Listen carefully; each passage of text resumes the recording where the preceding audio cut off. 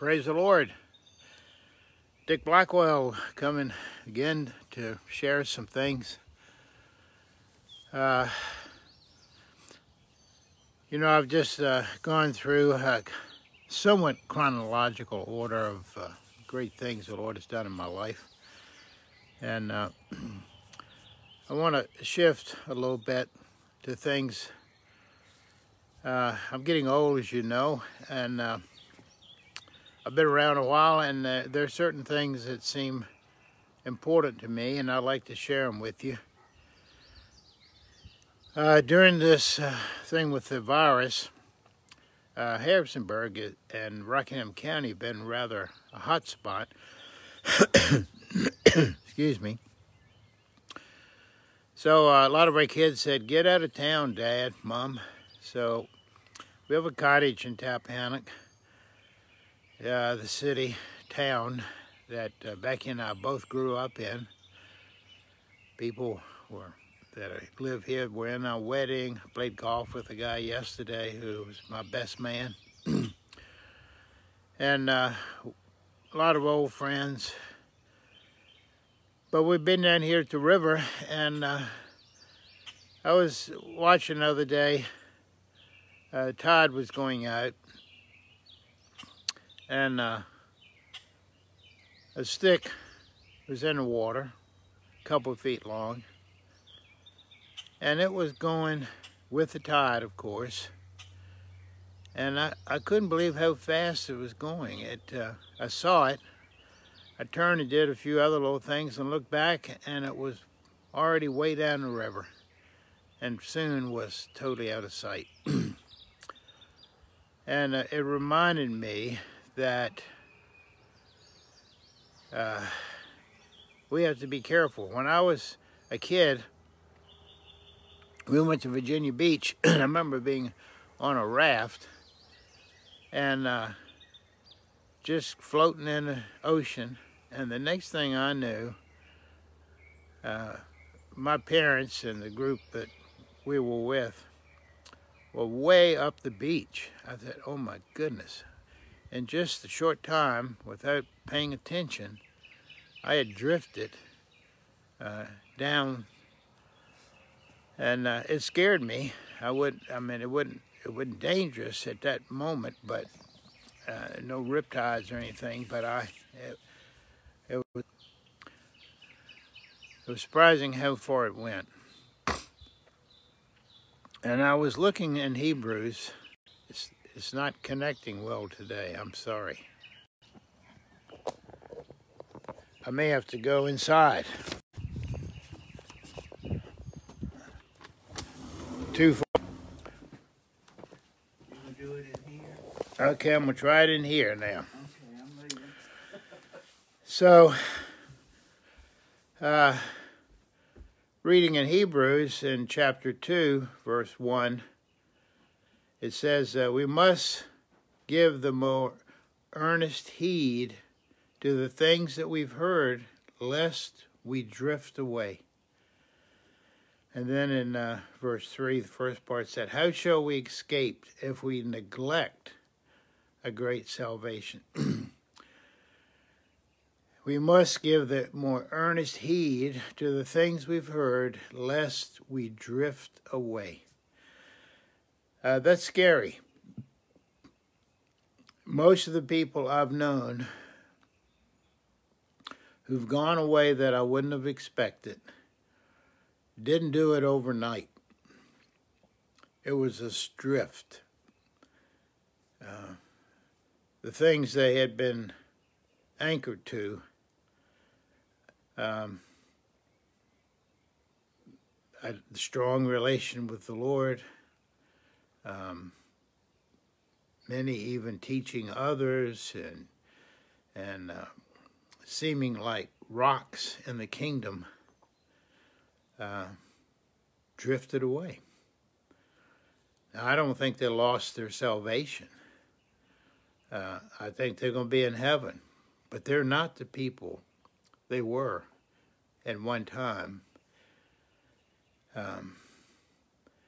There's a song John Denver sung it. Other people sung it. And after this, maybe you can go listen to it on YouTube, called Some Days of Diamonds, Some Days of Stones. But I want to read the lyrics. The chorus doesn't have anything that didn't speak to me, but the lyrics really did. It kind of reminds me of someone who has drifted away from the Lord and began to, at some point, realize where they are. It goes like this, and it sounds like he could have been singing this to the Lord. When you ask how I've been here without you, I'd like to say I've been fine, and I do. But we both know the truth is hard to come by. And if I told you the truth, that's not quite true. Now the face that I see in my mirror, more and more is a stranger to me. More and more I can see there's a danger of becoming what I thought I would never be.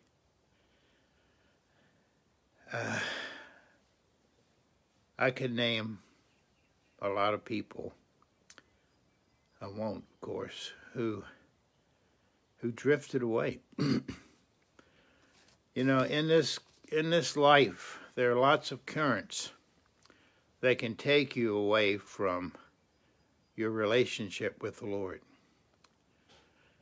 And it doesn't mean you totally lose it, but you begin to lose some of the values and things that you've stood for if you're not careful.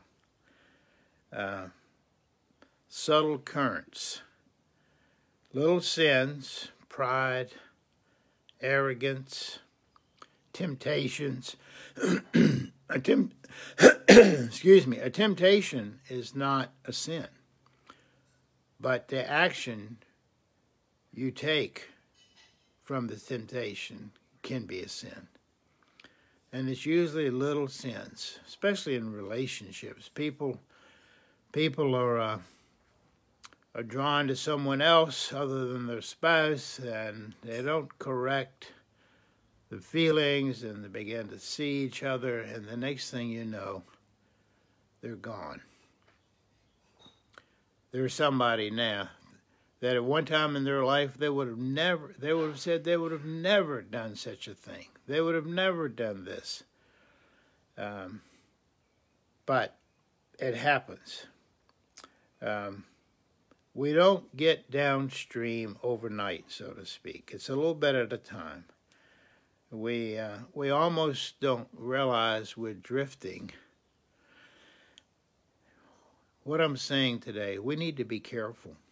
This is a dangerous time in the life of all of us. And don't think it couldn't happen to you. Some of the strongest men, women that I knew in Christ drifted. They're not who they thought they would have. They are who they thought they would have never been. And it can happen to each one of us. There's an old hymn that goes, Lord, let me never outlive, let me never outlive my love for you. And that's been one of my prayers. Lord, if you see I'm drifting and I don't correct, take me home. I don't want to dishonor you. I don't want to go off the rails, so to speak. And it's not a matter of losing our salvation. It's building with wood, hay, and stubble. We want to build with gold, silver, diamonds, precious jewels. We want to finish strong. We started following him Thank you, Jesus, for choosing us. But we want to stay on track, not drift down the river. Take a look at your life. Are you who you want to be? Are you who God wants you to be? Do you need to make adjustments? Are you drifting at all? I just noticed the little thing in the background. Something my grandson sent me. We had to hang it, of course. Listen to that song. Don't get carried away with the chorus because that's cute. But think about it. When you look in a mirror, are you seeing the person God wants you to be? God bless you. I love you. This is the day the Lord has made. We will rejoice and be glad in it. Lord willing, I'll see you tomorrow. Bye.